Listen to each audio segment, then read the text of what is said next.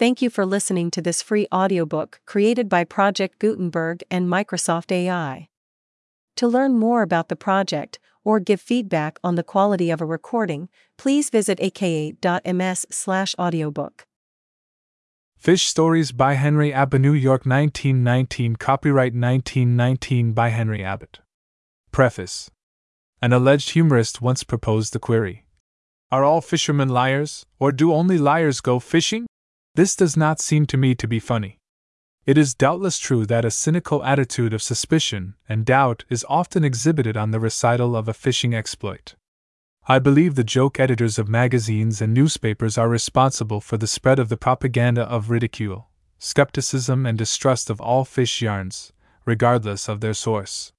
The sane fellows have a day of reckoning ahead for the circulation of that ancient but still overworked mother-in-law joke. It is quite possible that some amateur fishermen, wishing to pose as experts, are guilty of expanding the size or number of their catch, upon reporting the same. But I cannot conceive of a motive sufficient to induce one skilled in handling the rod to lie about his fish. The truth always sounds better, and in the case of a fish story, truth is often stranger than any fish fiction.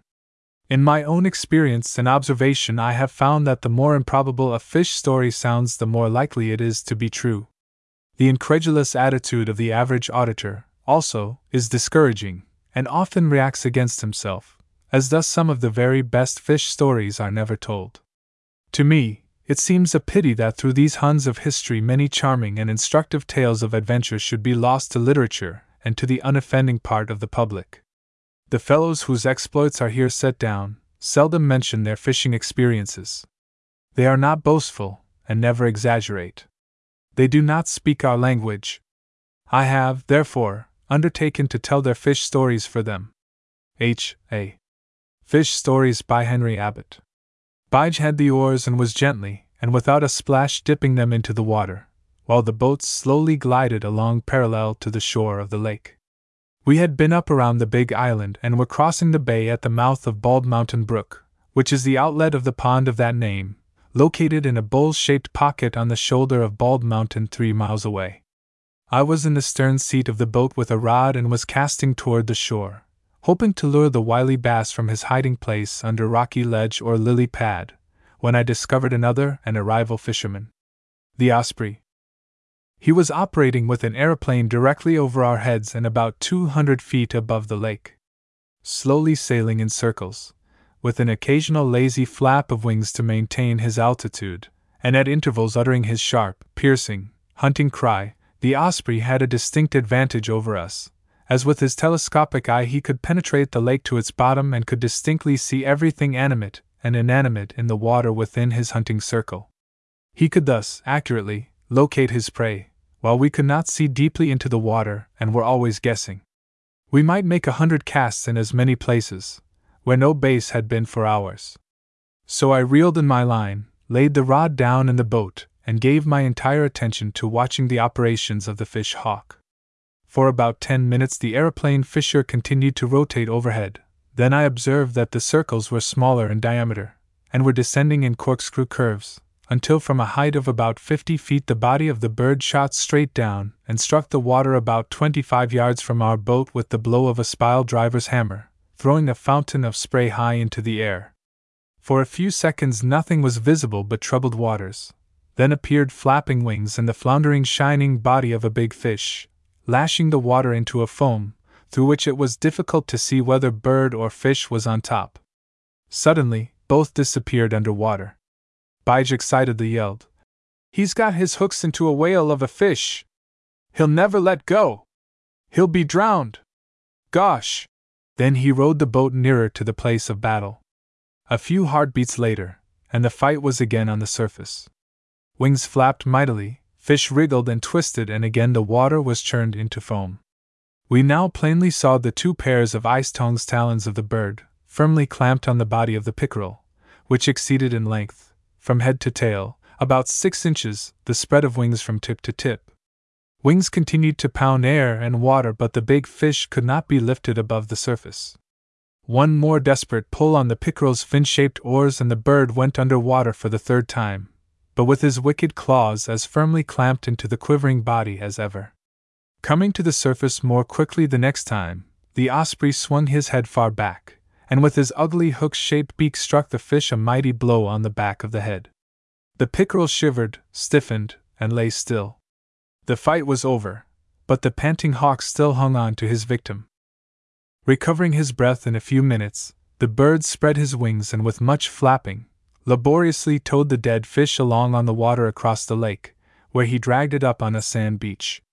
Here he sat for a long time, resting. Then with his hooked beak he carved up that pickerel for his strenuously acquired meal. I have many times seen hawks catch fish, but on all other occasions they have been able to pick up the struggling fish and fly away with it.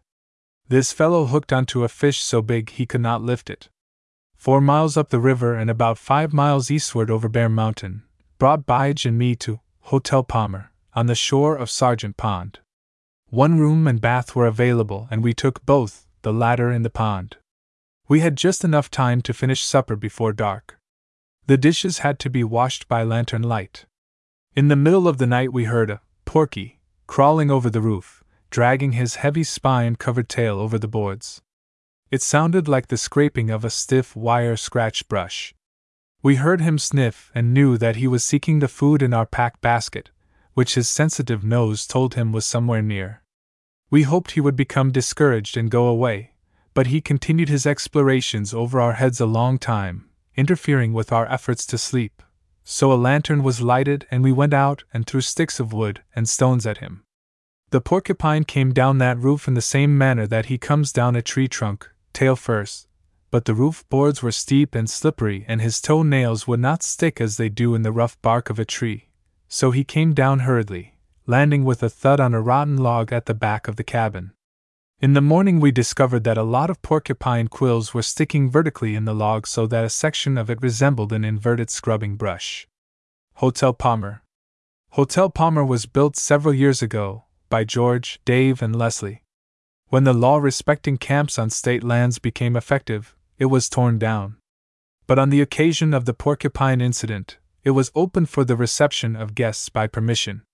After breakfast, we found Dave's boat hidden in the bushes in the specified place.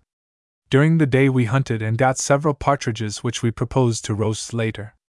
That evening after supper, while Bige was cutting some firewood, I took the boat and my rod and went out on the pond to get some trout for breakfast.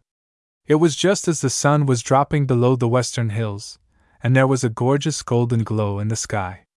The breeze had dropped to a gentle zephyr that hardly caused a ripple on the surface of the water, so I allowed the boat to slowly drift while I was casting. A tree had fallen into the pond, and sitting in its branches near the tree top, close to the water and about 50 feet from the shore, I discovered a coon. He, also, was fishing, and I was curious to learn just how he operated. I soon found that the coon was not without curiosity since he, just as eagerly, was watching my operations. As the boat slowly approached the treetop his sharp, beady eyes followed the movement of my flies as the rod whipped back and forth. It occurred to me that he might be seriously considering the advisability of adopting a fly rod for use in his fishing business. The coon. Just as the boat passed the treetop and but a few feet from it, a good-sized trout appeared at the surface and with a swirl and slap of his tail grabbed one of my flies and made off with it toward the bottom. Instantly the coon became very excited. His body appeared tense. His ring-banded tail swished from side to side. His feet nervously stepped up and down on the tree branch, like a crouching cat who sees a mouse approaching, and his snapping eyes followed the movement of my line as it sawed through the water while the fish rushed about, up and down, under the boat and back again. And when the trout made a jump above the surface and shook himself, the coon seemed to fairly dance with joy. Presently, the fish, now completely exhausted, appeared at the surface lying on his side, while I was reeling in the line, when the coon slipped into the water, grabbed the fish in his mouth and swam ashore. Climbing up the bank he turned, grinned at me and went into the bushes with my trout, now his trout, in his mouth and about 3 feet of leader trailing behind. Bill stood 4 feet 3 inches in his stockings, and if Bill had ever been on a scale, he would have tipped it at 7 pounds and 6 ounces. Bill's body was about the size of a white leghorn hen. He was mostly legs and neck. Abe Lincoln once expressed the opinion that a man's legs should be long enough to reach the ground. Bill was a waiter by inclination and of necessity. Long legs were, therefore, required in his business, and having begun life with a pair of long legs, Bill's body was mounted, so to speak, on stilts, high in the air, and he found it necessary to grow a long neck so that when he presented his bill it might reach to the ground. This long neck was ordinarily carried gracefully looped back above his body in the form of a letter S. On the rare occasions when Bill straightened this crooked neck of his, it shot out with the speed of an electric spark, and he never was known to miss the object aimed at. At the upper end of Bill's long neck his small head was secured, and from it drooped an 8-inch beak, which opened and closed like a pair of tailor's shears. Bill wore a coat of the same color as a French soldier's uniform, and his family name was Heron, Blue Heron. Bill had cousins named Crane, and he was distantly related to a fellow who, with queer family traditions, paraded under the name of Stork. Bill did not belong to the Union. He worked 18 hours a day. His operations, chiefly, were conducted in a shallow bay where a brook emptied into the lake, directly opposite our cottage.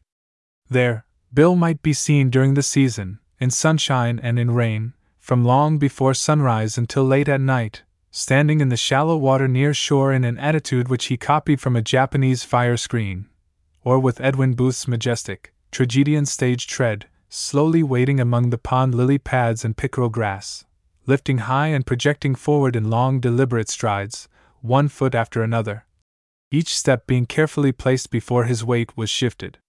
Though an awkward-appearing person by himself, in a landscape Bill made a picture of symmetry and beauty, and his march was the very poetry of motion. Bill had very definite opinions concerning boats. He knew that they were generally occupied by human animals, of whose intentions he was always suspicious. Either through experience, or inherited instinct, he seemed to know exactly how far a shotgun would carry. Bige and I never had used one on him, and we seldom had a gun up our sleeve while in a boat, but Bill never allowed us to approach beyond the safety line. Day after day through many seasons Bill has stood and observed our boat cross the lake. Without moving an eyelash he would watch our approach until the boat reached a certain definite spot in the lake, when with slow flap of wide-spread wings he lifted his long legs, trailing them far behind, while he flew up the lake behind the island. As soon as we had passed about our business, Bill always returned and resumed his job of fishing at the same old stand, where he watchfully waited for something to turn up. Bill was the most patient fisherman I ever knew. Neither Mr. Job nor Woodrow Wilson had anything on Bill. His motto seemed to be, "All things come to him who can afford to wait." Early in the season Mrs. Bill was busy with household duties. With coarse sticks, brush, mud and moss, in the dead branches of a tall pine, she built the family nest and laid the family eggs. She also sat upon those eggs, with her long, spindly legs hanging straight downward, one on either side of the nest, as one might sit upon a saddle suspended in midair. When the brood of young herons were hatched and could be left alone, the mother also went fishing with Bill, and toward the end of the season the young birds were on the job with Mother and Dad. One day early in the season, Bige and I were crossing the lake. It was about 10 o'clock. Bill had been watchfully waiting at his old stand since 3:30 a.m. One eye was now turned on the approaching boat, but the other eye continued its search of the waters for the long-delayed morning meal. About this time, a yellow perch who also was hunting a breakfast, discovered a minnow who had strayed into deep water far from his home. Perchy immediately gave chase, while the alarmed minnow swiftly darted towards safety in his birthplace under a clump of pickerel grass near the shore. As they passed our boat, the race was headed straight for a pair of yellow legs a few rods away. 10 seconds later, a snake-like neck uncoiled and straightened while an open pair of shears, with lightning speed, descended into the water. When they lifted, the shears were closed across the body of a half-pound yellow perch. Bill thus held his fish an instant, then tossed it in the air, and it descended head first into his wide-open mouth. A swelling slowly moving downward marked the passage through a long gullet into his crop, of a breakfast that 6.5 hours Bill had been patiently fishing for. "Sufferin' Maria!" exclaimed Bige. What a lot of pleasure Bill had swallowing that kicking, wriggling morsel of food down half a yard of throat. Bige and I had been spending the day at Moose Pond. Going over early in the morning, we went up the river about 5 miles, then followed the tote road around the western side of the mountain to an abandoned lumber camp near the pond.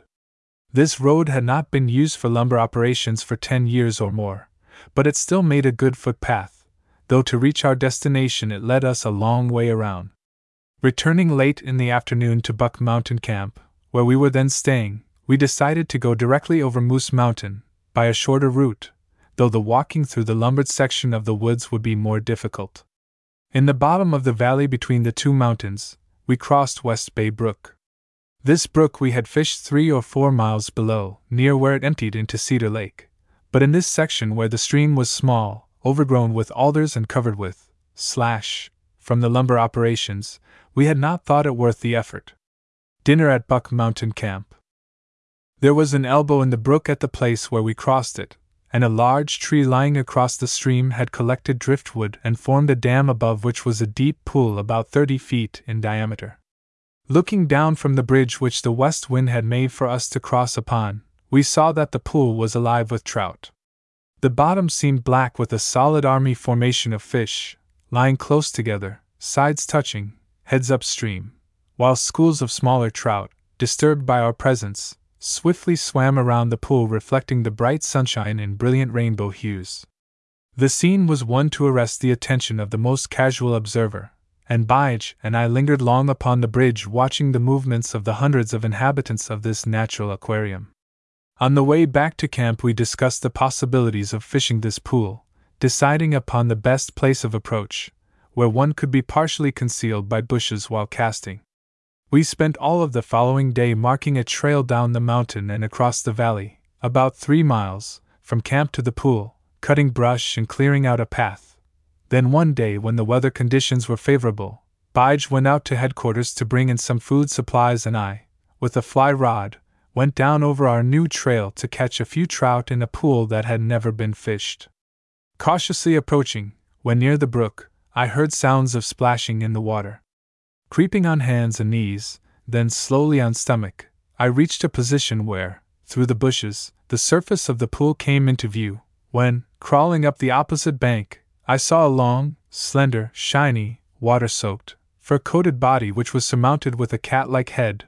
The legs were so short they were invisible and the body appeared to drag upon the ground, while a tapering tail about a foot long followed in the rear. The otter, including tail, was about 3 feet long and he had a trout in his mouth which he deposited on the ground and immediately slid down the bank and disappeared under the water.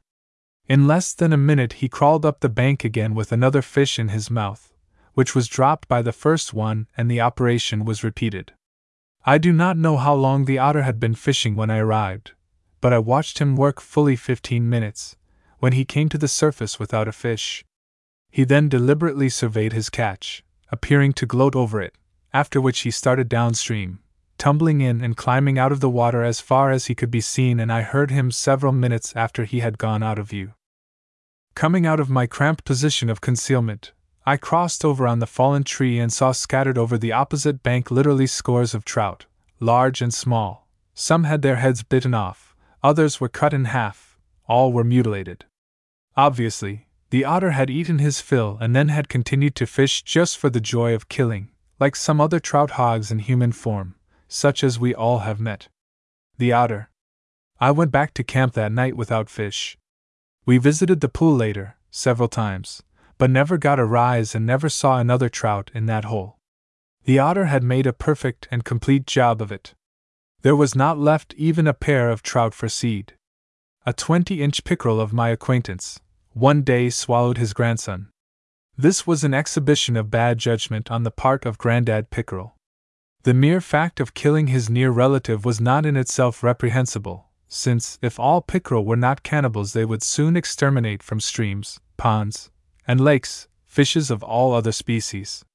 But this particular pick was a husky youngster, and while he might very properly have been bitten in half, or have been chewed up into small pieces, the older fish got himself into trouble when he swallowed the kid whole.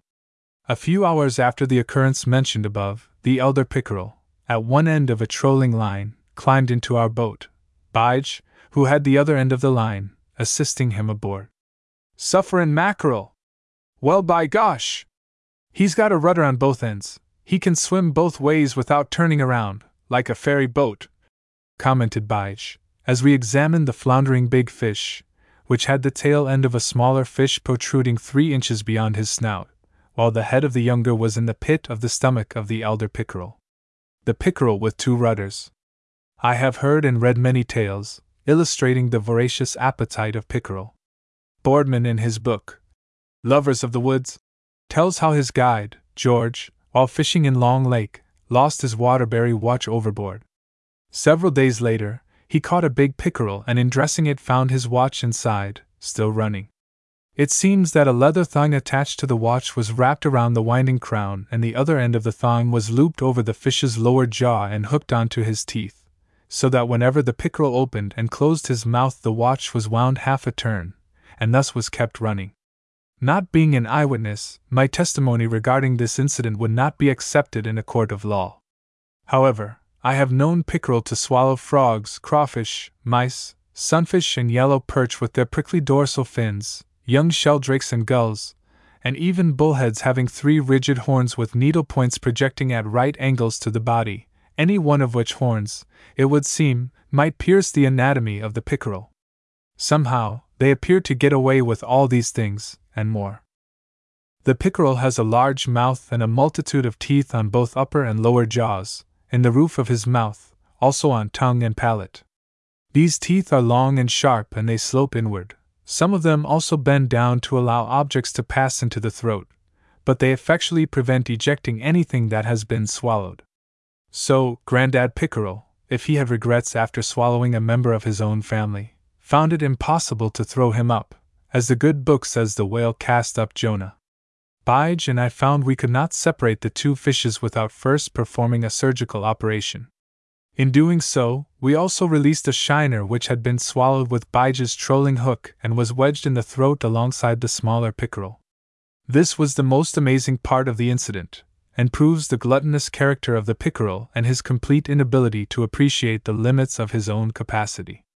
We found upon examination that the process of digestion was operating, and that the head of the smaller pickerel was nearly dissolved in the stomach of the larger fish. Another hour, and grandson would have slipped down an inch, and the process of digestion would have been repeated upon another section. A white man cuts his fire with the proper length to use in his fireplace. An Indian puts one end of a long branch or sapling into his fire, and when it has burned off, he moves the stick in and burns off another section, thus conserving labor. Our pickerel was digesting his food Indian fashion, or, so to speak, on the installment plan. Bige and I were hunting. I was placed on a runway, on the bank of a small stream which was the outlet of Minnow Pond. Bige had gone around to the opposite side of the mountain and planned to come up over the top and follow the deer path which ran down the mountain side, into and through an old log road which had not been used for lumber operations for 15 years, and which was now overgrown with bushes and young spruce and balsam trees. This log road followed the windings of the brook down the valley to where it emptied into the lake, and where the logs were dumped into the water and floated down to the mill. Many years ago, when it was the practice to hunt with dogs, the deer acquired the habit of running to the nearest water, where, by wading or swimming, they could throw the dogs off the scent. Thus all deer trails or runways lead, sooner or later, to a stream, a pond or lake, where the deer has a chance of evading pursuit of his natural enemy. Now, while the game laws forbid hunting deer with dogs, and while dogs are not allowed to enter forests inhabited by deer, yet the inherited instinct of self-preservation of the latter persists, and whenever alarmed by the appearance of man, who in the mind of a deer is still associated with his other enemy, the dog, he immediately starts down his trail to the nearest water. It was Bige's hope to scare up a deer on the other side of the mountain and drive him down the runway past my watch ground, while it was my job to shoot him as he passed by. The fallen tree on which I sat was on the bank of the brook and about 10 feet above the water, while in the opposite direction, through an open space in the bushes, I had a clear view of the runway about 20 yards distant. Time passes slowly in the woods, when one is waiting for something to turn up. Also, it is essential that one sit quietly and make very few false motions when watching for a deer to approach. I had been sitting, with rifle across knees, what seemed a long time. The noises of the woods, which suddenly cease when one walks through the forest, gradually returned. A woodpecker started up his electric hammer and resumed the operation of drilling a deep hole into a pine stub a few rods away. A blue jay made some sarcastic remarks about Caleb, and then began swinging on his gate and creaking its rusty hinges. A red squirrel overhead made unintelligible, but evidently derisive remarks about the intrusion of strangers, and then proceeded to cut off spruce cones and tried to drop them on my head. A kingfisher flew up the brook and shook a baby's tin rattle at me as he passed. An old hen partridge down the log road was advising her children to quit, quit, quit, but her chicks, who were now more than half grown, paid not the slightest attention to her warning but continued picking blueberries just as if there were no enemies within 100 miles. An owl on the limb of a tall birch demanded, in stentorian voice, to know who in. Another fellow, way down the valley, responded that he could, that he had a chip on his shoulder, and that if any blanked owl knocked it off he would. Who in are you anyhow? Thus the belligerents fought their battle at long range with language, like many other pugilists. A rabbit, who in another month would throw off his brown vest and put on his white winter overcoat, went loping past, stopping occasionally to nip off a wintergreen leaf. These, and other sounds indicating various activities of wood folk, continued to divert attention while 2 hours passed. The yap yap of a red fox sounded down the brook. A few minutes later his voice was heard again, nearer. Presently he came into view. He was wading in the shallow water of the brook, eyes intently fixed upon the water, following a school of minnows. Stepping high and cautiously, he, from time to time, suddenly jabbed his muzzle into the water and brought up a fish from 2 to 3 inches long, which he chewed and swallowed with seeming satisfaction. When he missed, which happened often, he repeated his impatient yap yap, and moved upstream where was another bunch of minnows. This was the first time I had ever seen a fox fishing, and I was intensely interested in his operations. About this time, I heard a commotion in the bushes behind me, and turned in time to see the horns and white tail of a deer over the tops of the bushes as he bounded along down the runway. I heard him for a full minute, still going strong down toward the lake. 5 minutes later Bige appeared, coming down the path gently demanding, "Why in time didn't you shoot that deer?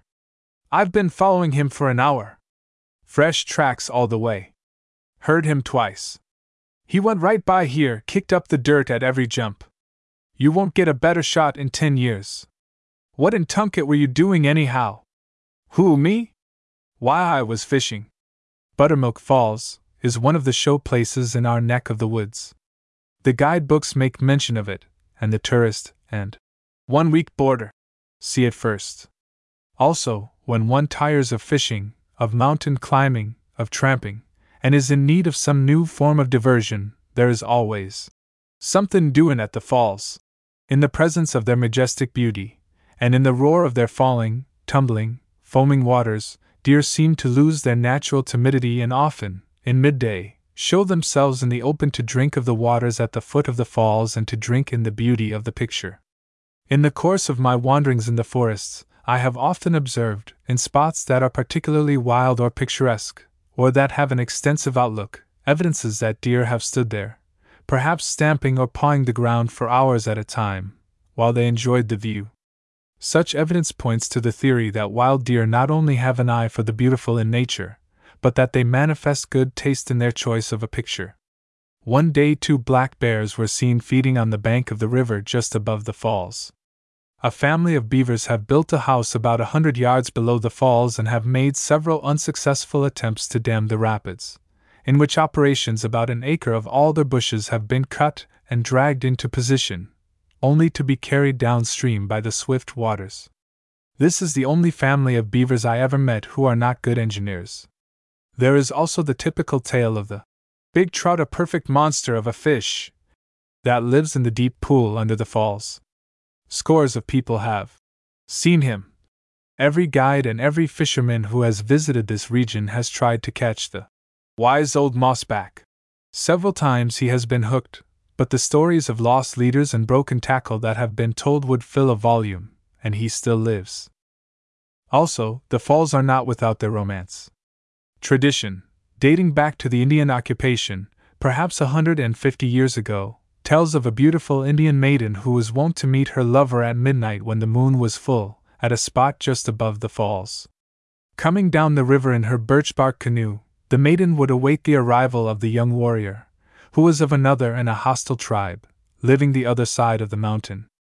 When the moonlight shadow of the tall pine fell upon a particular spot on the big rock, the ardent lover arrived, guided through the dark and trackless forest by the roar of the falls, which could be heard beyond the mountain top. Of course the chief, the girl's father, objected to the attentions of this enemy lover, as also did other and rival admirers of her own tribe. On a midsummer night the lovers parted, he to go on a mission to Montreal, which then involved a long, difficult and dangerous tramp through the wilderness. Both were pledged to meet again at the falls at midnight of the harvest moon. As the shadow of the September moon fell upon the midnight mark on the big rock, the Indian maid arrived in her canoe, but the lover came not. Instead, appeared one of the rival warriors of her own tribe, who told of an ambush, of a poisoned arrow and of a dead lover. Buttermilk Falls. The heartbroken maid then drifted out into midstream, and with her canoe passed over the falls and was killed on the rocks below. Tradition goes on to relate how, at midnight of every harvest moon since that tragic event, the ghost of the beautiful Indian maiden appears in her birch bark canoe and sails over Buttermilk Falls, disappearing in the foaming waters at their foot. For many years I have tried to persuade Bige to join me in keeping the date with this ghost, but up to the present writing it has never been convenient.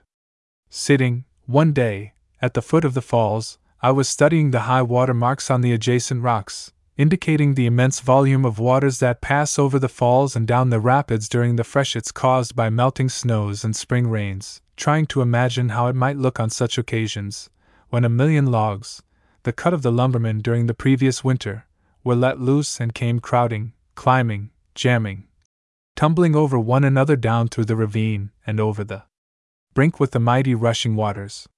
The ground about where I sat was strewn with rocks, boulders and smaller stones, all worn by the ceaseless action of the waters, many of them smooth, others seamed with strata of quartz, granite or sandstone, some curiously marked and grotesque in shape. As I sat thus, meditating, one of these curiously marked stones, about the size and shape of one of those steel trench hats worn by the Dobas in the late war, which had been lying close to the edge of the water and partly in it, suddenly jumped up and appeared to stand on four legs about 6 inches higher than it had been lying. The legs seemed to be stiff, and the movement was like the rising of a disappearing cannon behind the walls of a fort. Instantly there appeared a fifth leg or brace at the back which pushed the rear edge of the trench hat upward and tilted it toward the water, when a telescopic gun shot out from under this curious fighting machine and plunged into the water. An instant later this telescopic gun lifted a small trout out of the water, bit it in half, and with 2 snaps swallowed it. The telescope then collapsed, the gun carriage slowly settled back, the tail brace curled up under the rear, the head was drawn under the front of the shell, and the turtle's eyes closed to a narrow slit. Again he looked like the stones among which he lay, but his trap was set for another fish. The turtle with his trench hat. In a few minutes another young trout strayed too close to the shore, and the operation was repeated. The maneuver, though awkward, was swift, and every time a fish was landed. The turtle is a good swimmer, and he remains under water a long time. He doubtless also catches fish while swimming. This, however, was the first time I saw him fishing from the shore. Salmon River is a swift-flowing stream having an average width of 50 feet, narrowing as it passes through gorges and having a number of wide, deep pools in which the larger trout collect.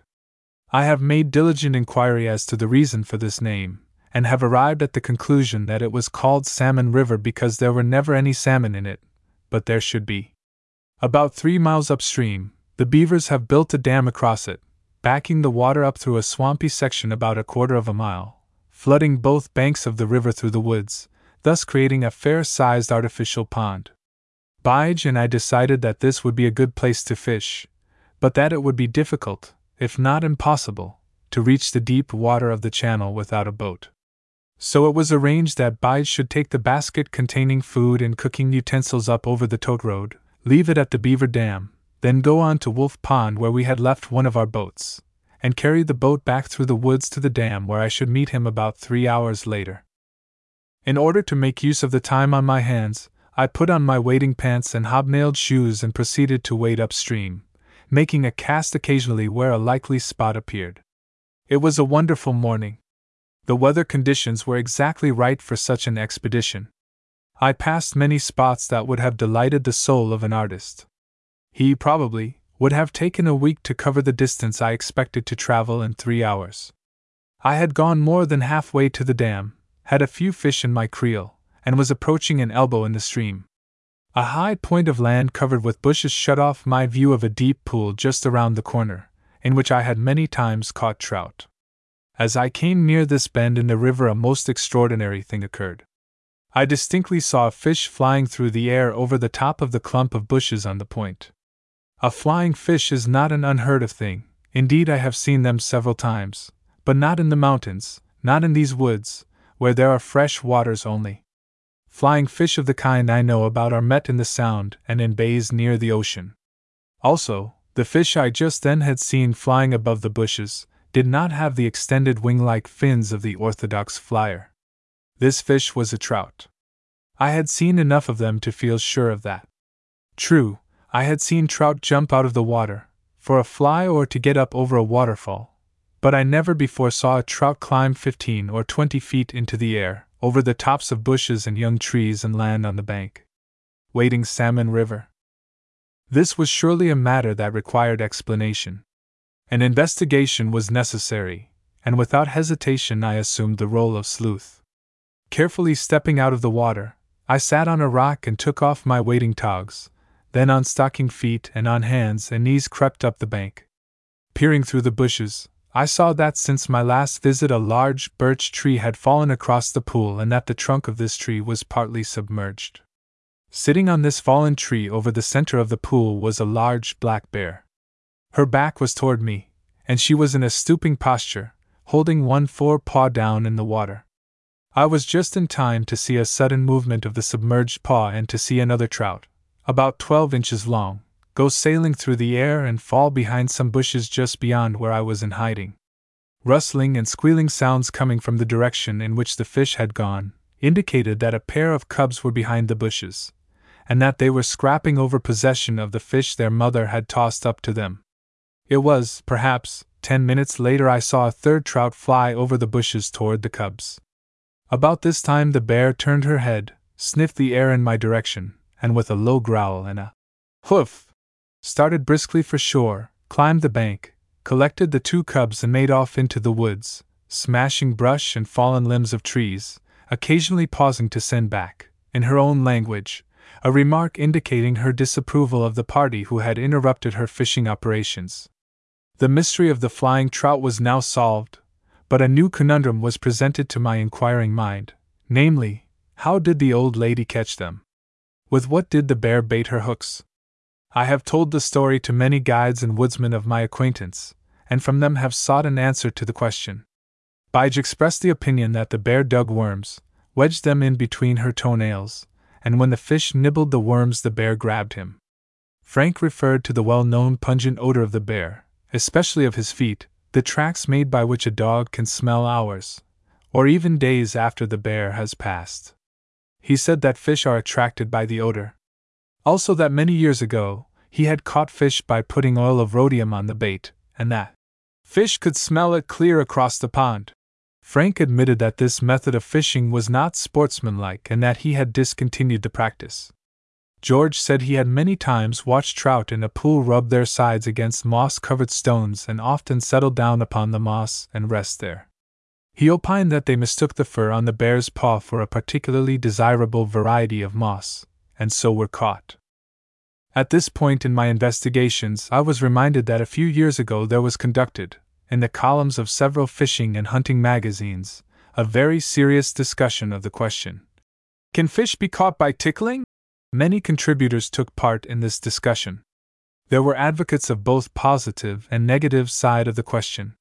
My old friend Hubbard, an expert fisherman, of wide experience, assured me that he, many years ago, had discarded the landing net, that when he hooked a lake trout, a bass or a muskie, and had played his fish until it was so exhausted that it could be reeled in and led up alongside the boat, it was his practice to gently insert his hand in the water under the fish and tickle it on the stomach. When the fish would settle down in his hand and go to sleep, then he would lift it into the boat. An expert trout fisher. This testimony took me back in memory to a time, many years ago, at a little red schoolhouse on the hill, in a New England country school district, where my young ideas took their first lessons in shooting. Us fellers then looked upon boys of 12 and 13 years as the big boys of the school. We still believed in Santa Claus, and we knew that a bird could not be caught without first putting salt on its tail. A brook crossed the road at the foot of the hill and ran down through Farmer Barnum's pasture. In this brook, during the noon recess and after school had closed for the day, with trousers rolled up and with bare feet, we waded and fished. We caught them with our hands, and we kept them alive. Each boy had his spring hole scooped out of the sand near the edge of the stream, in which he kept the fish caught. Of course, whenever it rained, and the water rose in the brook, these spring holes were washed away and the fish escaped. But when the waters subsided, they had to be caught again. Sometimes we caught a chub as much as 4 inches long, and on rare occasions, when a horned dace, a 5-incher, was secured, the boy who got him was a hero. It was the firm conviction of every boy in our gang that, no matter how securely a fish was cornered between the two hands and behind and under a sod or stone, he could not safely be lifted out of the water without first tickling him on the belly. Reverting to the suggestion made by Bige, there would be no doubt as to the bear's ability to dig worms. She is an expert digger, carries her garden tools with her. She has been known to dig a hole under a stump or rock, 6 or 8 feet deep, in which she sleeps all winter. I have, myself, seen a bear dig wild turnips and have seen rotten stumps and logs torn to bits by their claws, which was done in a hunt for grubs. I therefore felt certain that if the bear dug any worms she would not use them for fish bait, but would herself eat them. With a judicial attitude of mind, considering all the evidence submitted, including my own early experience, I have arrived at the conclusion that the trout was first attracted by the odor of the bear's paw, then rubbed against the soft fur, when the bear wiggled her toes and tickled the fish on his belly, whereupon the trout settled down in the bear's paw, went to sleep and was tossed up on the shore to the waiting cubs. End of Fish Stories. Fish Stories by Henry Abbott, New York, 1919. Copyright 1919 by Henry Abbott. Preface. An alleged humorist once proposed the query: are all fishermen liars, or do only liars go fishing? This does not seem to me to be funny. It is doubtless true that a cynical attitude of suspicion and doubt is often exhibited on the recital of a fishing exploit. I believe the joke editors of magazines and newspapers are responsible for the spread of the propaganda of ridicule, skepticism, and distrust of all fish yarns, regardless of their source. The sane fellows have a day of reckoning ahead for the circulation of that ancient but still overworked mother-in-law joke. It is quite possible that some amateur fishermen, wishing to pose as experts, are guilty of expanding the size or number of their catch, upon reporting the same. But I cannot conceive of a motive sufficient to induce one skilled in handling the rod to lie about his fish. The truth always sounds better, and in the case of a fish story, truth is often stranger than any fish fiction. In my own experience and observation, I have found that the more improbable a fish story sounds, the more likely it is to be true. The incredulous attitude of the average auditor, also, is discouraging, and often reacts against himself, as thus some of the very best fish stories are never told.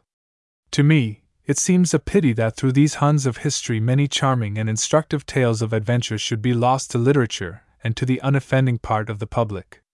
The fellows whose exploits are here set down seldom mention their fishing experiences. They are not boastful, and never exaggerate. They do not speak our language. I have, therefore, undertaken to tell their fish stories for them. H.A. Fish Stories by Henry Abbott. Bige had the oars and was gently, and without a splash, dipping them into the water, while the boats slowly glided along parallel to the shore of the lake. We had been up around the big island and were crossing the bay at the mouth of Bald Mountain Brook, which is the outlet of the pond of that name, located in a bowl-shaped pocket on the shoulder of Bald Mountain 3 miles away. I was in the stern seat of the boat with a rod and was casting toward the shore, hoping to lure the wily bass from his hiding place under rocky ledge or lily pad, when I discovered another and a rival fisherman. The Osprey. He was operating with an aeroplane directly over our heads and about 200 feet above the lake, slowly sailing in circles, with an occasional lazy flap of wings to maintain his altitude, and at intervals uttering his sharp, piercing, hunting cry. The Osprey had a distinct advantage over us, as with his telescopic eye he could penetrate the lake to its bottom and could distinctly see everything animate and inanimate in the water within his hunting circle. He could thus, accurately, locate his prey, while we could not see deeply into the water and were always guessing. We might make 100 casts in as many places, where no base had been for hours. So I reeled in my line, laid the rod down in the boat, and gave my entire attention to watching the operations of the fish hawk. For about 10 minutes the aeroplane fisher continued to rotate overhead. Then I observed that the circles were smaller in diameter, and were descending in corkscrew curves, until from a height of about 50 feet the body of the bird shot straight down and struck the water about 25 yards from our boat with the blow of a spile driver's hammer, throwing a fountain of spray high into the air. For a few seconds nothing was visible but troubled waters. Then appeared flapping wings and the floundering shining body of a big fish, lashing the water into a foam, through which it was difficult to see whether bird or fish was on top. Suddenly, both disappeared under water. Bige excitedly yelled, "He's got his hooks into a whale of a fish! He'll never let go! He'll be drowned! Gosh!" Then he rowed the boat nearer to the place of battle. A few heartbeats later, and the fight was again on the surface. Wings flapped mightily, fish wriggled and twisted, and again the water was churned into foam.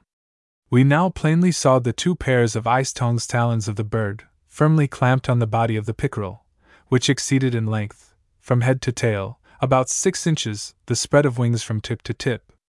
Wings continued to pound air and water, but the big fish could not be lifted above the surface. One more desperate pull on the pickerel's fin-shaped oars and the bird went under water for the 3rd time, but with his wicked claws as firmly clamped into the quivering body as ever. Coming to the surface more quickly the next time, the Osprey swung his head far back, and with his ugly hook-shaped beak struck the fish a mighty blow on the back of the head.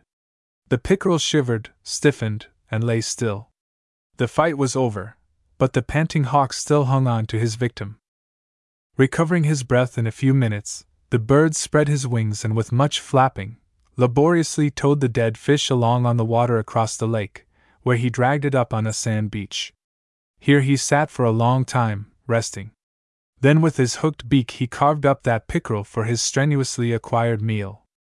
I have many times seen hawks catch fish, but on all other occasions they have been able to pick up the struggling fish and fly away with it. This fellow hooked onto a fish so big he could not lift it. 4 miles up the river and about 5 miles eastward over Bear Mountain, brought Bige and me to Hotel Palmer, on the shore of Sargent Pond.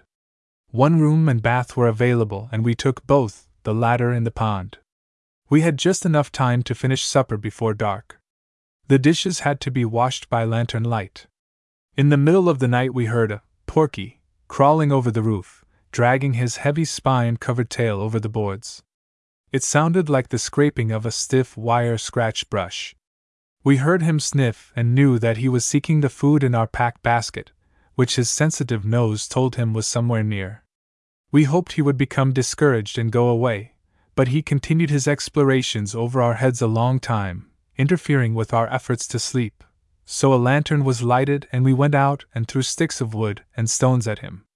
The porcupine came down that roof in the same manner that he comes down a tree trunk, tail first, but the roof boards were steep and slippery and his toe nails would not stick as they do in the rough bark of a tree, so he came down hurriedly, landing with a thud on a rotten log at the back of the cabin. In the morning, we discovered that a lot of porcupine quills were sticking vertically in the log so that a section of it resembled an inverted scrubbing brush. Hotel Palmer. Hotel Palmer was built several years ago by George, Dave, and Leslie. When the law respecting camps on state lands became effective, it was torn down.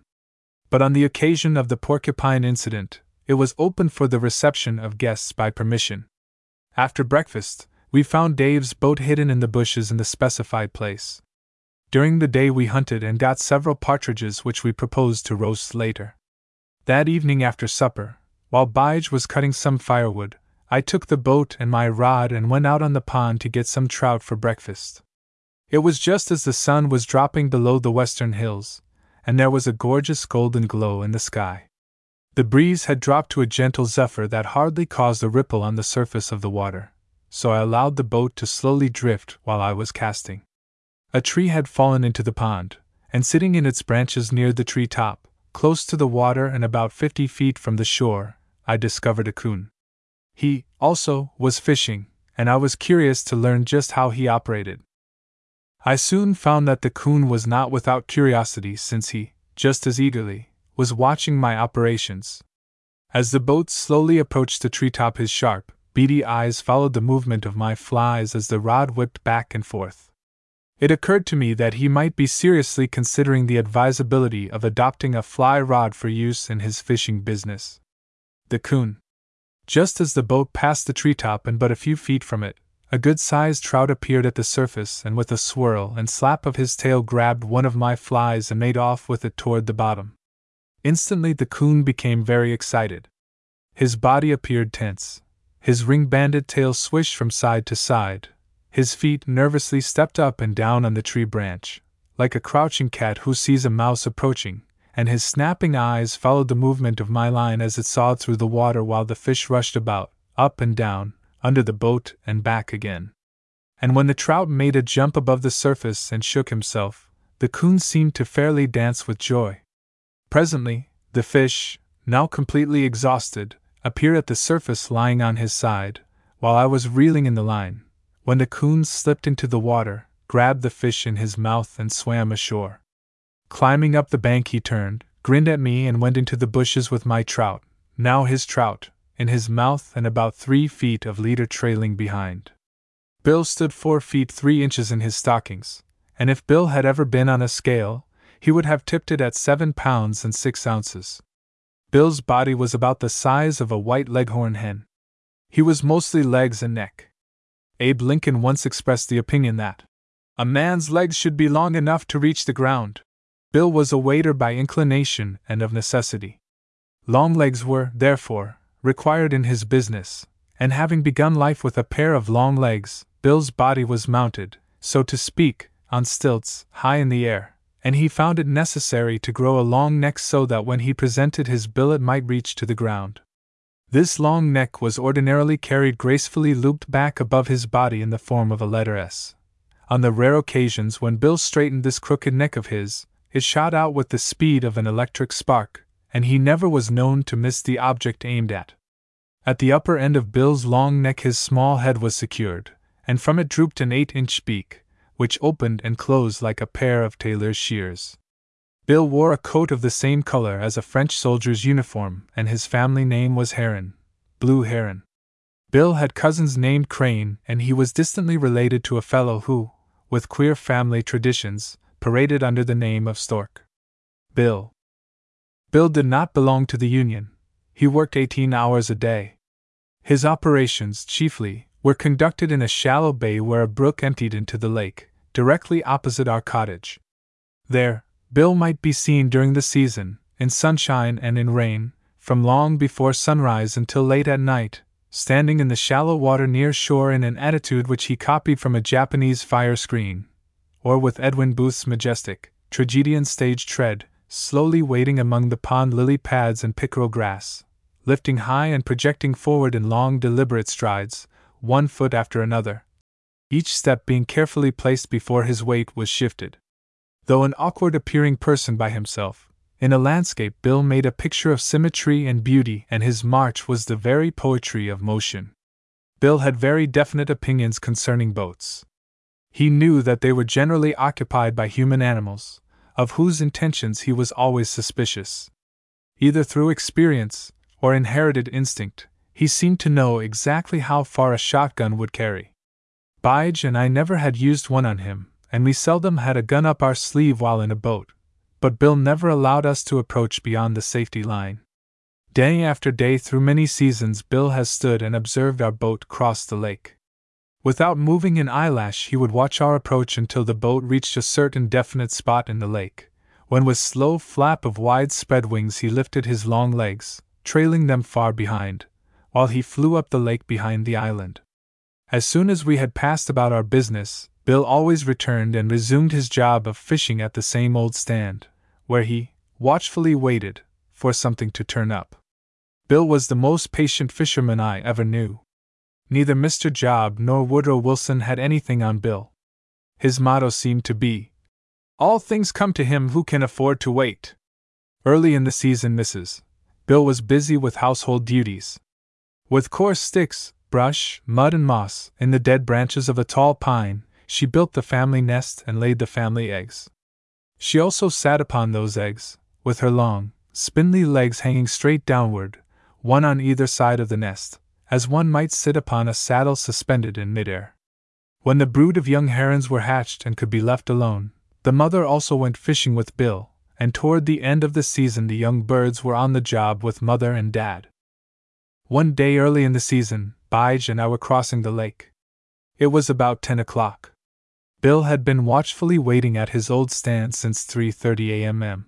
One eye was now turned on the approaching boat, but the other eye continued its search of the waters for the long-delayed morning meal.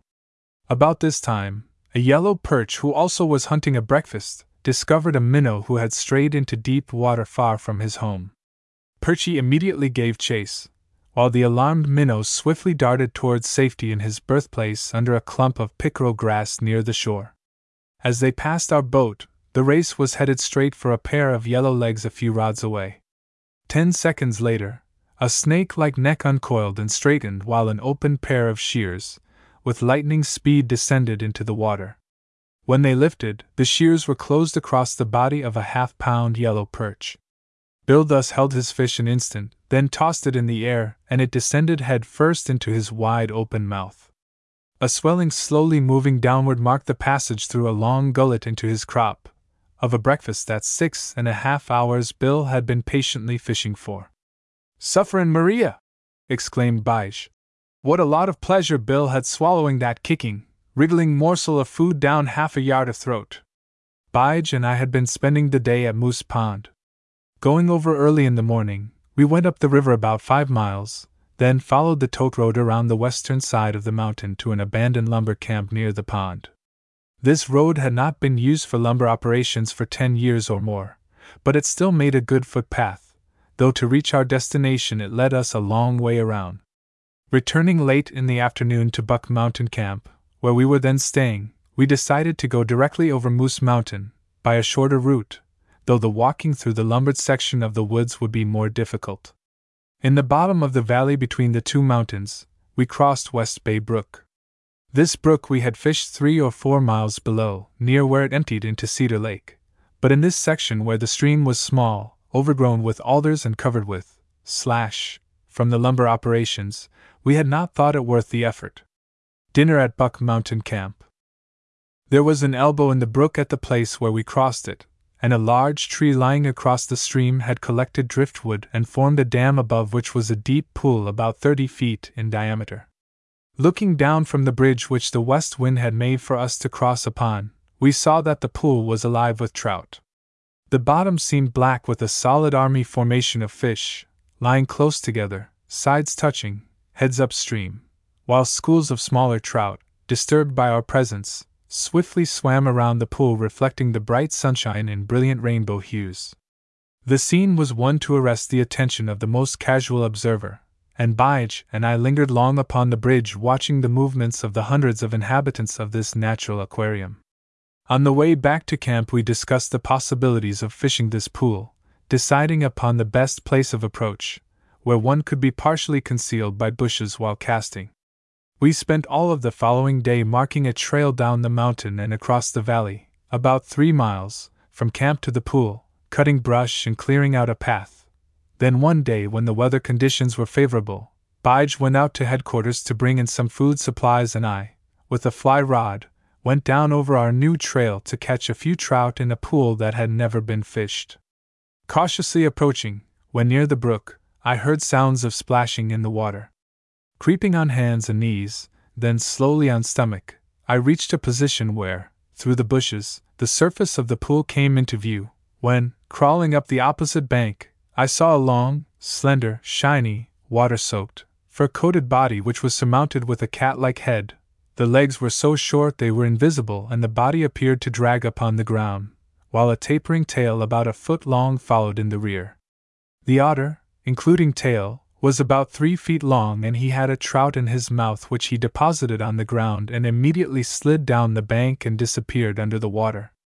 In less than a minute he crawled up the bank again with another fish in his mouth, which was dropped by the first one, and the operation was repeated. I do not know how long the otter had been fishing when I arrived, but I watched him work fully 15 minutes, when he came to the surface without a fish. He then deliberately surveyed his catch, appearing to gloat over it, after which he started downstream, tumbling in and climbing out of the water as far as he could be seen, and I heard him several minutes after he had gone out of view. Coming out of my cramped position of concealment, I crossed over on the fallen tree and saw scattered over the opposite bank literally scores of trout, large and small. Some had their heads bitten off, others were cut in half, all were mutilated. Obviously, the otter had eaten his fill and then had continued to fish just for the joy of killing, like some other trout hogs in human form, such as we all have met. The otter. I went back to camp that night without fish. We visited the pool later, several times, but never got a rise and never saw another trout in that hole. The otter had made a perfect and complete job of it. There was not left even a pair of trout for seed. A 20-inch pickerel of my acquaintance one day swallowed his grandson. This was an exhibition of bad judgment on the part of Grandad Pickerel. The mere fact of killing his near relative was not in itself reprehensible, since, if all pickerel were not cannibals, they would soon exterminate from streams, ponds, and lakes fishes of all other species. But this particular pick was a husky youngster, and while he might very properly have been bitten in half, or have been chewed up into small pieces, the older fish got himself into trouble when he swallowed the kid whole. A few hours after the occurrence mentioned above, the elder pickerel, at one end of a trolling line, climbed into our boat, Bige, who had the other end of the line, assisting him aboard. "Sufferin' mackerel! Well, by gosh! He's got a rudder on both ends. He can swim both ways without turning around, like a ferry boat," commented Bige, as we examined the floundering big fish, which had the tail end of a smaller fish protruding 3 inches beyond his snout, while the head of the younger was in the pit of the stomach of the elder pickerel. The pickerel with 2 rudders. I have heard and read many tales, illustrating the voracious appetite of pickerel. Boardman, in his book, Lovers of the Woods, tells how his guide, George, while fishing in Long Lake, lost his waterbury watch overboard. Several days later, he caught a big pickerel and in dressing it found his watch inside, still running. It seems that a leather thong attached to the watch was wrapped around the winding crown, and the other end of the thong was looped over the fish's lower jaw and hooked onto his teeth, so that whenever the pickerel opened and closed his mouth the watch was wound half a turn, and thus was kept running. Not being an eyewitness, my testimony regarding this incident would not be accepted in a court of law. However, I have known pickerel to swallow frogs, crawfish, mice, sunfish, and yellow perch with their prickly dorsal fins, young sheldrakes and gulls, and even bullheads having 3 rigid horns with needle points projecting at right angles to the body, any one of which horns, it would seem, might pierce the anatomy of the pickerel. Somehow, they appear to get away with all these things, and more. The pickerel has a large mouth and a multitude of teeth on both upper and lower jaws, in the roof of his mouth, also on tongue and palate. These teeth are long and sharp and they slope inward. Some of them also bend down to allow objects to pass into the throat, but they effectually prevent ejecting anything that has been swallowed. So, Grandad Pickerel, if he had regrets after swallowing a member of his own family, found it impossible to throw him up, as the good book says the whale cast up Jonah. Bige and I found we could not separate the two fishes without first performing a surgical operation. In doing so, we also released a shiner which had been swallowed with Bige's trolling hook and was wedged in the throat alongside the smaller pickerel. This was the most amazing part of the incident, and proves the gluttonous character of the pickerel and his complete inability to appreciate the limits of his own capacity. We found upon examination that the process of digestion was operating, and that the head of the smaller pickerel was nearly dissolved in the stomach of the larger fish. Another hour, and grandson would have slipped down an inch, and the process of digestion would have been repeated upon another section. A white man cuts his fire with the proper length to use in his fireplace. An Indian puts one end of a long branch or sapling into his fire, and when it has burned off, he moves the stick in and burns off another section, thus conserving labor. Our pickerel was digesting his food Indian fashion, or, so to speak, on the installment plan. Bige and I were hunting. I was placed on a runway, on the bank of a small stream which was the outlet of Minnow Pond. Bige had gone around to the opposite side of the mountain and planned to come up over the top and follow the deer path which ran down the mountain side, into and through an old log road which had not been used for lumber operations for 15 years, and which was now overgrown with bushes and young spruce and balsam trees. This log road followed the windings of the brook down the valley to where it emptied into the lake, and where the logs were dumped into the water and floated down to the mill. Many years ago, when it was the practice to hunt with dogs, the deer acquired the habit of running to the nearest water, where, by wading or swimming, they could throw the dogs off the scent. Thus all deer trails or runways lead, sooner or later, to a stream, a pond or lake, where the deer has a chance of evading pursuit of his natural enemy.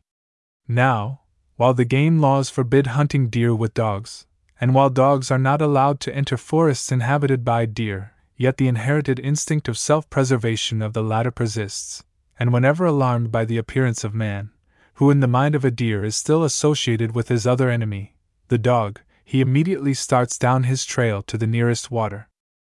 It was Bige's hope to scare up a deer on the other side of the mountain and drive him down the runway past my watched ground, while it was my job to shoot him as he passed by. The fallen tree on which I sat was on the bank of the brook and about 10 feet above the water, while in the opposite direction, through an open space in the bushes, I had a clear view of the runway about 20 yards distant. Time passes slowly in the woods, when one is waiting for something to turn up. Also, it is essential that one sit quietly and make very few false motions when watching for a deer to approach. I had been sitting, with rifle across knees, what seemed a long time. The noises of the woods which suddenly cease when one walks through the forest, gradually returned. A woodpecker started up his electric hammer, and resumed the operation of drilling a deep hole into a pine stub a few rods away.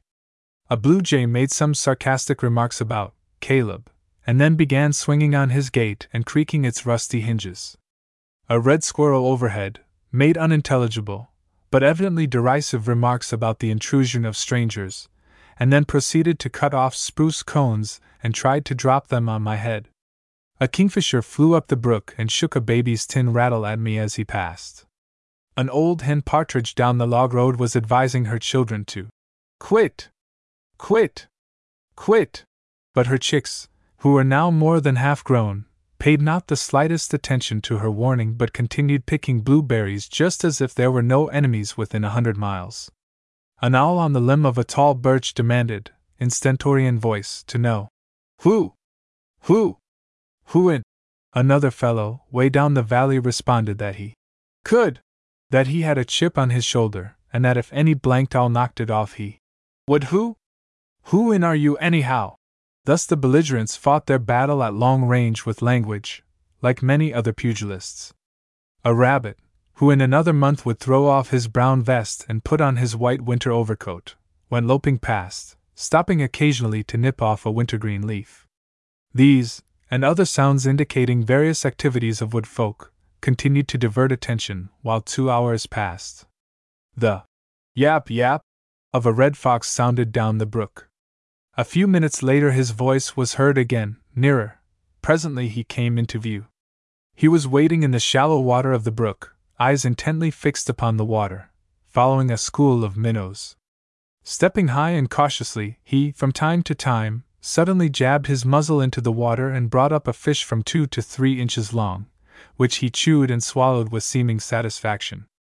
When he missed, which happened often, he repeated his impatient yap yap, and moved upstream where was another bunch of minnows. This was the first time I had ever seen a fox fishing, and I was intensely interested in his operations. About this time, I heard a commotion in the bushes behind me, and turned in time to see the horns and white tail of a deer over the tops of the bushes as he bounded along down the runway. I heard him for a full minute, still going strong down toward the lake. 5 minutes later Bige appeared, coming down the path gently demanding, "Why in time didn't you shoot that deer? I've been following him for an hour. Fresh tracks all the way. Heard him twice.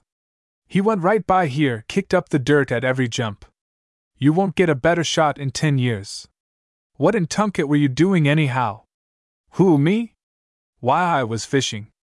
Buttermilk Falls is one of the show places in our neck of the woods. The guidebooks make mention of it, and the tourist and 1 week boarder see it first. Also, when one tires of fishing, of mountain climbing, of tramping, and is in need of some new form of diversion, there is always something doing at the falls. In the presence of their majestic beauty, and in the roar of their falling, tumbling, foaming waters, deer seem to lose their natural timidity and often, in midday, show themselves in the open to drink of the waters at the foot of the falls and to drink in the beauty of the picture. In the course of my wanderings in the forests, I have often observed, in spots that are particularly wild or picturesque, or that have an extensive outlook, evidences that deer have stood there, perhaps stamping or pawing the ground for hours at a time, while they enjoyed the view. Such evidence points to the theory that wild deer not only have an eye for the beautiful in nature, but that they manifest good taste in their choice of a picture. One day 2 black bears were seen feeding on the bank of the river just above the falls. A family of beavers have built a house about 100 yards below the falls and have made several unsuccessful attempts to dam the rapids, in which operations about an acre of alder bushes have been cut and dragged into position, only to be carried downstream by the swift waters. This is the only family of beavers I ever met who are not good engineers. There is also the typical tale of the big trout, a perfect monster of a fish, that lives in the deep pool under the falls. Scores of people have seen him. Every guide and every fisherman who has visited this region has tried to catch the wise old mossback. Several times he has been hooked, but the stories of lost leaders and broken tackle that have been told would fill a volume, and he still lives. Also, the falls are not without their romance. Tradition, dating back to the Indian occupation, perhaps 150 years ago, tells of a beautiful Indian maiden who was wont to meet her lover at midnight when the moon was full, at a spot just above the falls. Coming down the river in her birch bark canoe, the maiden would await the arrival of the young warrior, who was of another and a hostile tribe, living the other side of the mountain. When the moonlight shadow of the tall pine fell upon a particular spot on the big rock, the ardent lover arrived, guided through the dark and trackless forest by the roar of the falls, which could be heard beyond the mountain top. Of course the chief, the girl's father, objected to the attentions of this enemy lover, as also did other and rival admirers of her own tribe. On a midsummer night the lovers parted, he to go on a mission to Montreal, which then involved a long, difficult and dangerous tramp through the wilderness. Both were pledged to meet again at the falls at midnight of the harvest moon. As the shadow of the September moon fell upon the midnight mark on the big rock, the Indian maid arrived in her canoe, but the lover came not. Instead, appeared one of the rival warriors of her own tribe, who told of an ambush, of a poisoned arrow and of a dead lover. Buttermilk Falls. The heartbroken maid then drifted out into midstream, and with her canoe passed over the falls and was killed on the rocks below. Tradition goes on to relate how, at midnight of every harvest moon since that tragic event, the ghost of the beautiful Indian maiden appears in her birch bark canoe and sails over Buttermilk Falls, disappearing in the foaming waters at their foot. For many years I have tried to persuade Bige to join me in keeping the date with this ghost, but up to the present writing it has never been convenient. Sitting, one day, at the foot of the falls, I was studying the high water marks on the adjacent rocks, indicating the immense volume of waters that pass over the falls and down the rapids during the freshets caused by melting snows and spring rains, trying to imagine how it might look on such occasions, when a million logs, the cut of the lumbermen during the previous winter, were let loose and came crowding, climbing, jamming, tumbling over one another down through the ravine and over the brink with the mighty rushing waters. The ground about where I sat was strewn with rocks, boulders, and smaller stones, all worn by the ceaseless action of the waters, many of them smooth, others seamed with strata of quartz, granite, or sandstone, some curiously marked and grotesque in shape.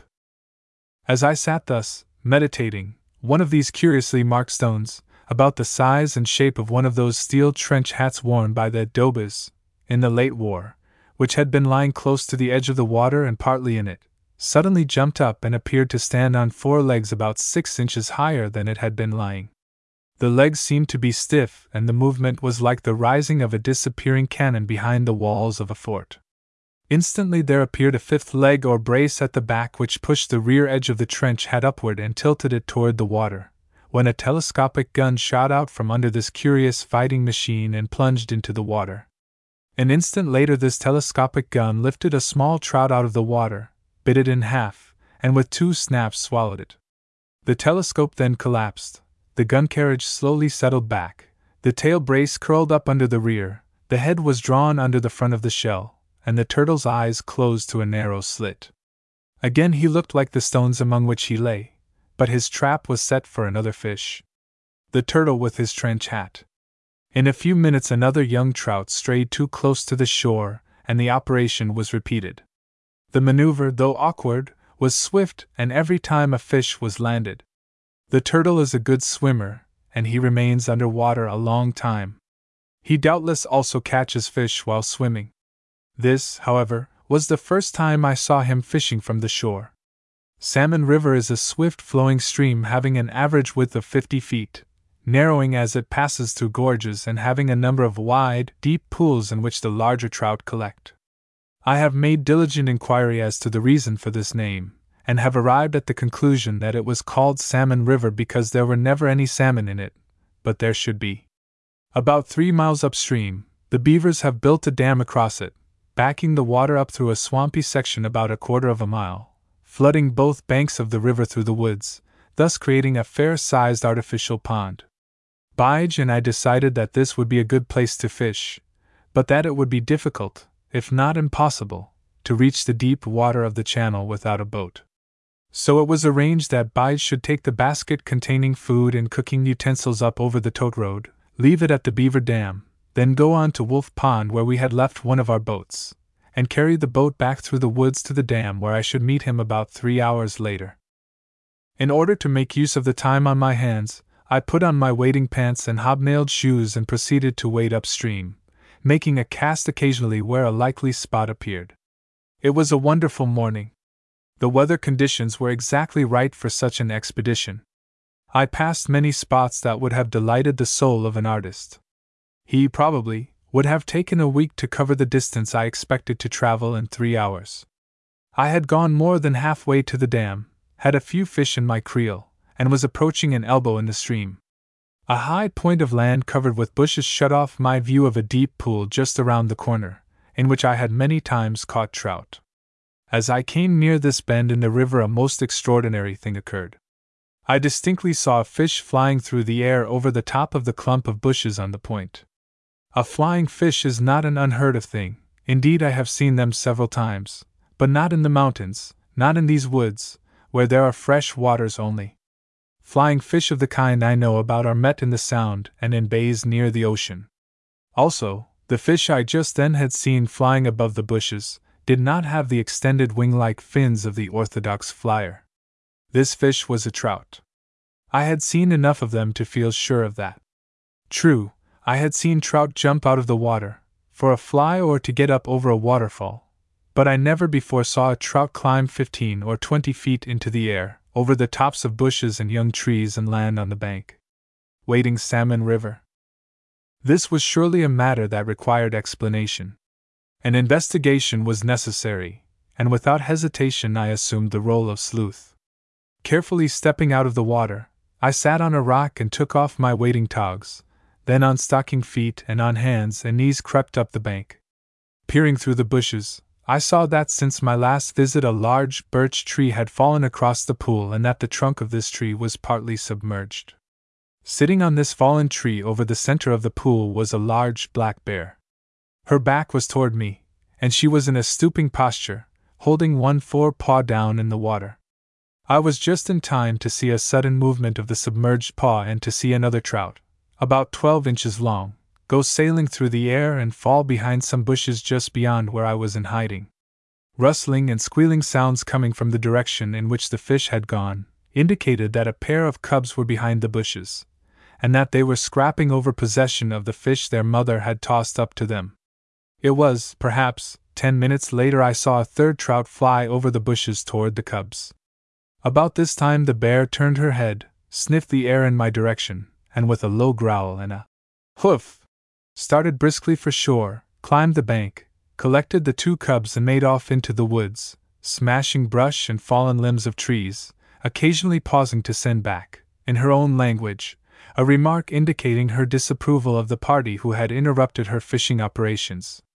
The mystery of the flying trout was now solved, but a new conundrum was presented to my inquiring mind, namely, how did the old lady catch them?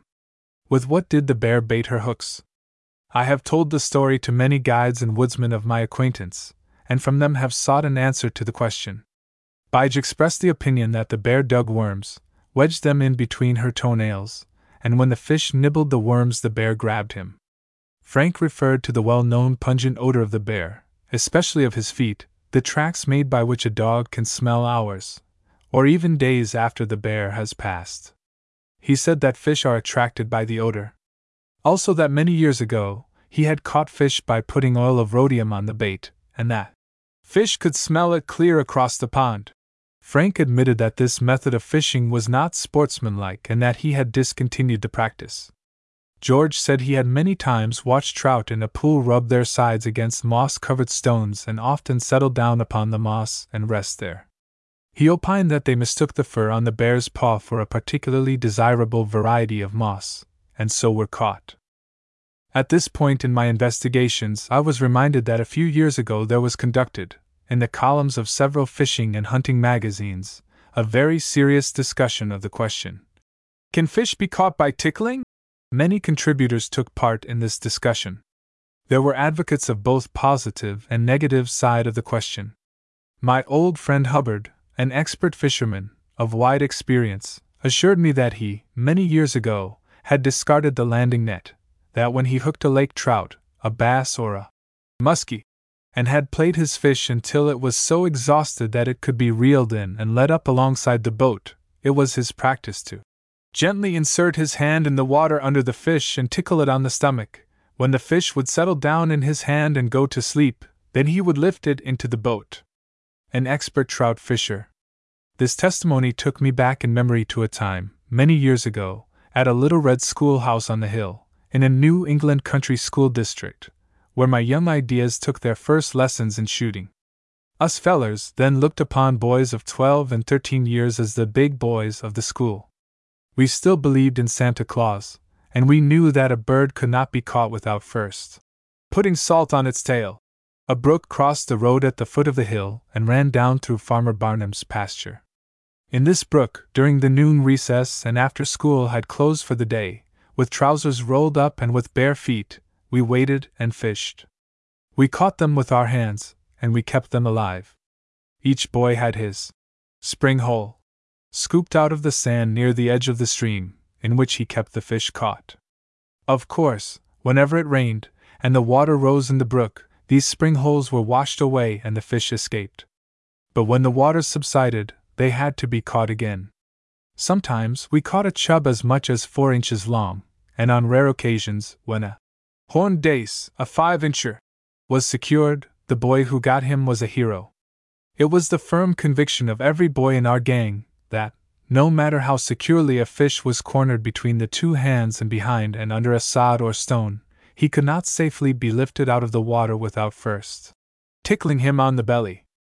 Reverting to the suggestion made by Bige, there would be no doubt as to the bear's ability to dig worms. She is an expert digger, carries her garden tools with her. She has been known to dig a hole under a stump or rock, 6 or 8 feet deep, in which she sleeps all winter. I have, myself, seen a bear dig wild turnips and have seen rotten stumps and logs torn to bits by their claws, which was done in a hunt for grubs. I therefore felt certain that if the bear dug any worms she would not use them for fish bait, but would herself eat them. With a judicial attitude of mind, considering all the evidence submitted, including my own early experience, I have arrived at the conclusion that the trout was first attracted by the odor of the bear's paw, then rubbed against the soft fur, when the bear wiggled her toes and tickled the fish on his belly, whereupon the trout settled down in the bear's paw, went to sleep and was tossed up on the shore to the waiting cubs. End of Fish Stories.